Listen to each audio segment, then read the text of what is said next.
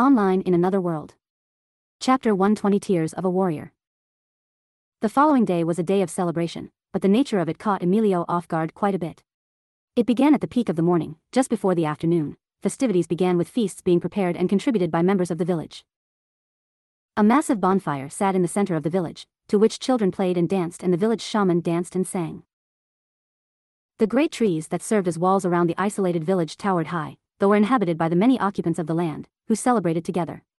It was a beautiful day in which the sun's rays danced over the foliage, letting the soft, orange light glimmer down onto the verdant grass below. What was curious about the celebration of victory itself is that it was also the funeral for those that had fallen in the battle against the Outriders. He sat by the large bonfire, a safe distance away. It was a pleasant surprise, but Miena managed to completely restore his outfit, cape, vest, and all, to perfect condition. Seriously, I was happy not to have to keep wearing just a loincloth. I can't unsheath Excalibur so soon to the eyes of everybody, he thought. The bodies of the fallen Varma warriors, including Raygun, who was carried in by Eula, were brought to the flames. Vandred was sitting beside him, both of them eating sticks of meat as they watched the dancing and festivities continue. Even Bruman was involved, who was dancing around the fire with a teary-eyed smile. Is this kind of thing normal? Emilio asked quietly. Vandred chewed his meal. Normal isn't the way I'd put it, but it's not wrong, if that's what you're getting at. He looked at the dark-skinned companion of his. I've seen it in other clans, too. A warrior's death isn't something to treat as a tragedy or a sorrowful thing. It's something that should be honored and celebrated. I don't know it too well, but that's the gist of it. You're not too far off. Catching Emilio by surprise, he looked back to see the tattooed, red-haired champion of the Varma standing right behind them, watching the bonfire dance with a somber smile of his own. Alekai, he said in surprise before his eyes trailed to the man's bandaged torso, how's your wound? The crimson-haired demi-human smiled, grazing his fingertips over the wrappings. I feel almost at my best, thanks to you. The magic you wield is amazing, Emilio. Emilio bashfully scratched his cheek with a chuckle. Well, maybe it is. He looked up. What did you mean, though? That he wasn't far off? Sitting just behind them, Alekai rested as his lengthy, unkempt hair flowed by the natural winds. The man seemed to carry a smile more natural than any other when witnessing the celebrations of his people. It is a day of victory, a triumph of a lifetime for our people, Alekai said. What sense would it make for only the living to be a part of it? It is because of those who died that victory was achieved in the first place. He sounded almost regretful to say that as the look in his eyes dimmed. You see, Melibak, the festival of victory, is for all. It is on the day of such happiness, carefree joy, and celebration that one can grieve and overcome without losing themselves in sorrow. That much seemed true as Emilio looked towards the large, bright orange bonfire that illuminated the village. Those that danced around it had smiles, but also shed tears as they celebrated. I see. Emilio said quietly, beginning to understand as he looked towards the illustrious flame. What about the fire? What's that represent? I mean, I doubt it's needed during the day. Alekai seemed happy to explain that the fire is the image of a warrior's soul, his fighting spirit, his compassion, and his dreams. Every burning, bright and warm. Those that have fallen will be taken in by that flame and allowed to move on. A warrior's spirit is something that amazing? Being a fighter does take a lot of courage. Emilio replied quietly. You may be mistaken in your thinking, Alekai told him. Huh? A warrior's spirit isn't exclusive only to those who fight in combat. It's born from those who stride against the flow, trudging through the river of fear. My wife, Miena, may not be a fighter, but she certainly possesses the warrior's spirit. She ventured past the walls around her and into the world, Alekai explained. These words caused him to be left speechless as he looked at Alekai, finding what was said to strike something deep within him, utterances that pierced through Emilio and touched Ethan. Being a warrior doesn't mean wielding a blade. To me, it means fighting against what has shackled you, and pursuing what it is you truly desire. Whether that means to be a powerful fighter, an adventurer, or simply to overcome what's held you back.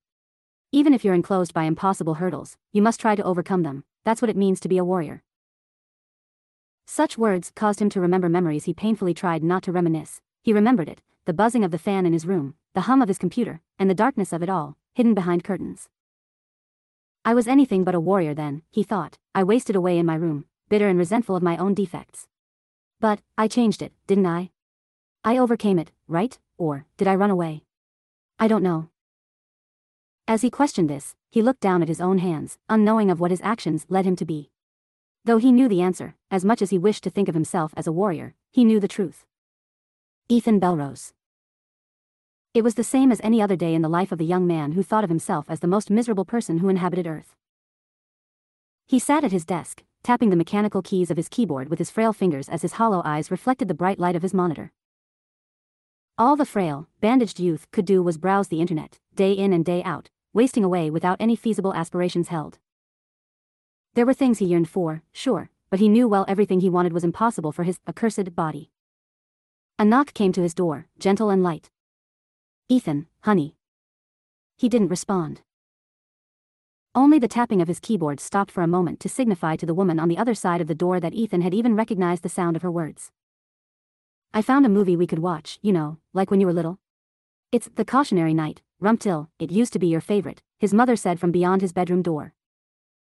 He sat there in the darkness of his room with his oxygen tank sounding out, tubes running up his nose as he failed to respond. "Ethan?" He didn't respond. It was the same thing he did every time. He simply sat in silence until she left him alone.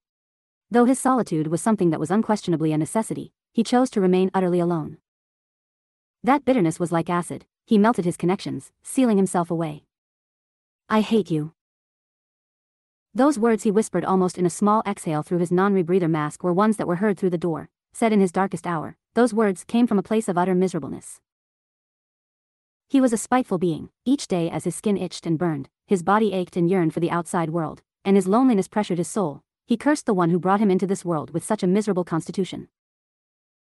Remembering the way he was back then, he felt disgusted with Ethan, but he knew he could only judge who he was now because he had found a place of happiness.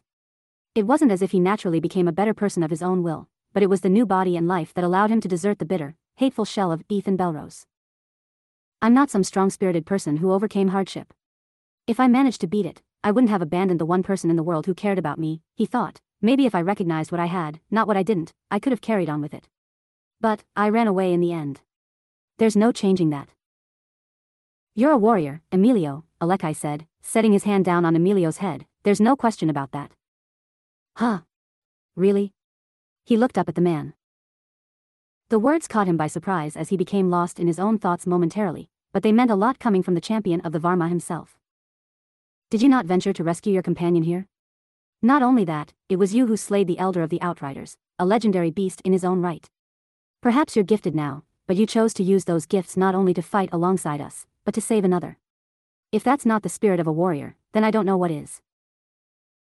After remembering his old life, those words that meant everything coming from the pinnacle of a warrior brought tears to his amethyst eyes as they sparkled. "Darn, this dust," Emilio said, rubbing his eyes with his sleeve. Alekai laughed. "It's all right to cry. Even warriors shed tears." As he was told that, he moved his sleeve away from his eyes as he looked up, finding Alekai to be looking towards the great bonfire as visible tears ran slick down his cheek. "Oh," he said quietly. It wasn't just the champion himself. Those who danced around the fire, moving so jovially and with passion, weren't absent of tears either. Perhaps the only one in the village that day that didn't shed a single tear was the stoic, darkly dressed man himself, who sat there, filling his stomach quietly. Vandred sighed to himself.